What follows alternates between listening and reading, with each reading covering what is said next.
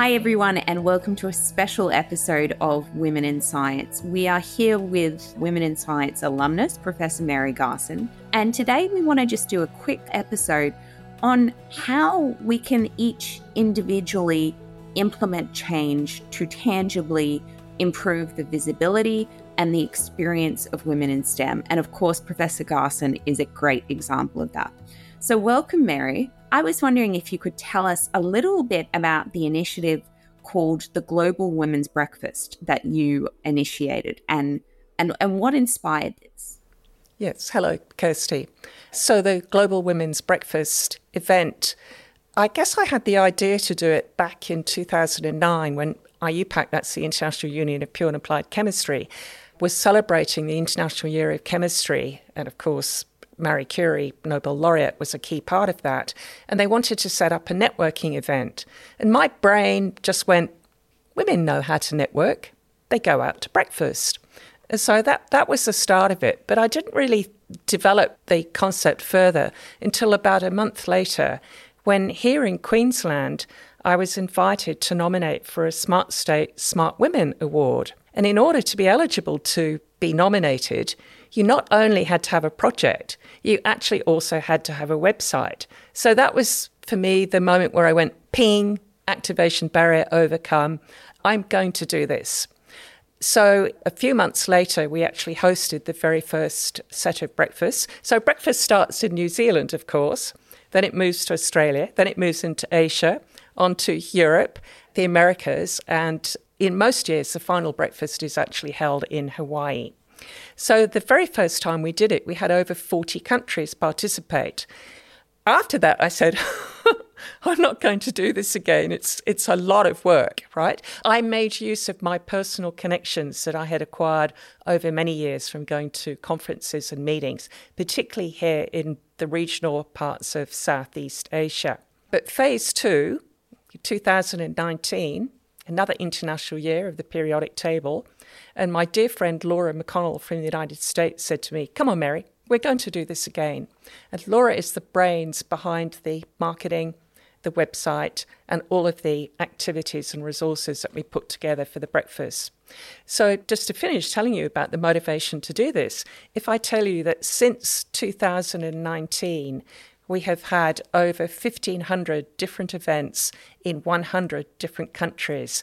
And that means that on Global Women's Breakfast Day, more than 30,000 women and their male allies will be leaping out of bed to go to breakfast.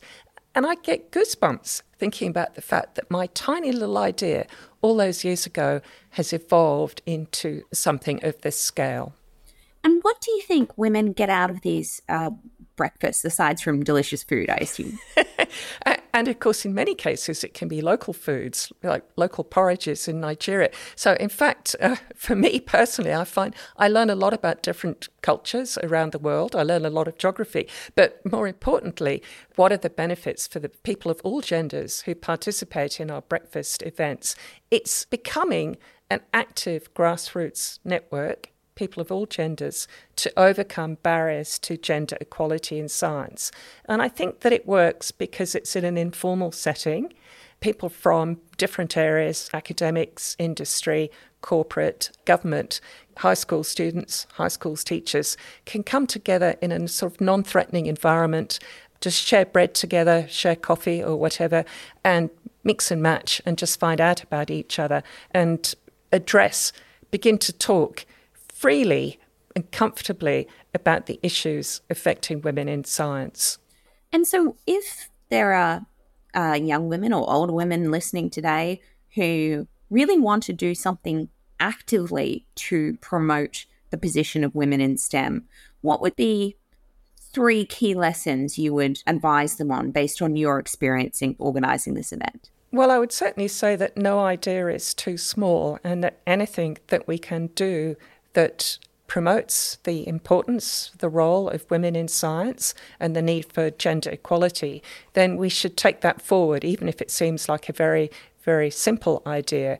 Secondly, I think that there can be a bit of a barrier to overcome in terms of how will people perceive me. You want to be perceived as a champion, and you need to sort of develop that. I really had no idea what this was going to develop into when I started it. I'm just thrilled with the progress that we've made. Now, I've just given you 2 points there. I haven't given you a third point yet. We could come back to that one maybe. And so what sort of issues did you face in setting this up? Because you cover such diverse cultural regions, were there any country-specific issues, or did you just find in general issues, or was it all smooth sailing? Oh, no, it's not smooth sailing at all, because, of course, each breakfast function has to be independent financially. It's entirely up to the individual groups, how they host and prepare their breakfast event. We're simply, if you like, providing a website and a network through which the different groups can contact each other. The challenges have been interesting ones. So, for example, I personally had never, ever used social media before, and we quickly realised that this was going to be the brilliant way for groups to actually contact each other on the day. So I found myself setting up a Twitter account and later on a Facebook account, and that has continued apace over the subsequent years. In an ideal world, looking 10 years in the future, where would you see this initiative being? Well, I hope that it's just continuing, that we will grow the event in such a way that some other young people will be interested to take over the role, the reins that I and Laura have held. We've been doing this together now for 6 years. And so that it doesn't sort of lose a little bit of its zest, I think that we need to be looking, if you like, for a succession plan, that other people come on board and help us with it. Of course, I hope that it's going to continue into the future and have a longevity. As I was looking at the website today, I noticed that we now have 350 different events listed and that 70 different countries are represented. I think that we have got a little bit of work to do to encourage more participation by certain parts of the globe. I would suggest that we are underrepresented in Eastern Europe and parts of the Middle East. And so for me personally, that is a work in progress, and I'm actively seeking to find women champions in those countries who I can empower to help us take it forward. Mary, how do women find out about this fantastic event and maybe even join next year? Yeah, Kirsty, yes, that's a really important thing to ask. If you Google Global Women's Breakfast, you will get a hit onto the site, but it's hosted by the International Union of Pure and Applied Chemistry, which is iupac.org. And you will find our global map, which has little placeholders for every individual breakfast that's being hosted this year.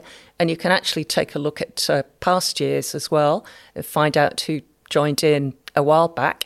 It would just be wonderful if this encourages others to think of something similar within their own sphere of science. Well, we will eagerly watch this space. Thank you so much for sharing your story with us today, Mary, and really providing a great example of how you can foster one idea into a global concept to really improve the position of women in STEM. Thank you very much. Well, thank you, Kirsty. I just have to say as a final concluding point that this is one of the most special things that I do. On Global Women's Breakfast Day, when I wake up, it's spine-chilling, really, to think about the fact that 30,000 women are going to leap out of bed and then together with their male allies and go to breakfast. And it's all because of a very simple idea that I had all those years ago. So thank you very much, Kirsty, for giving me the opportunity to tell you all about it.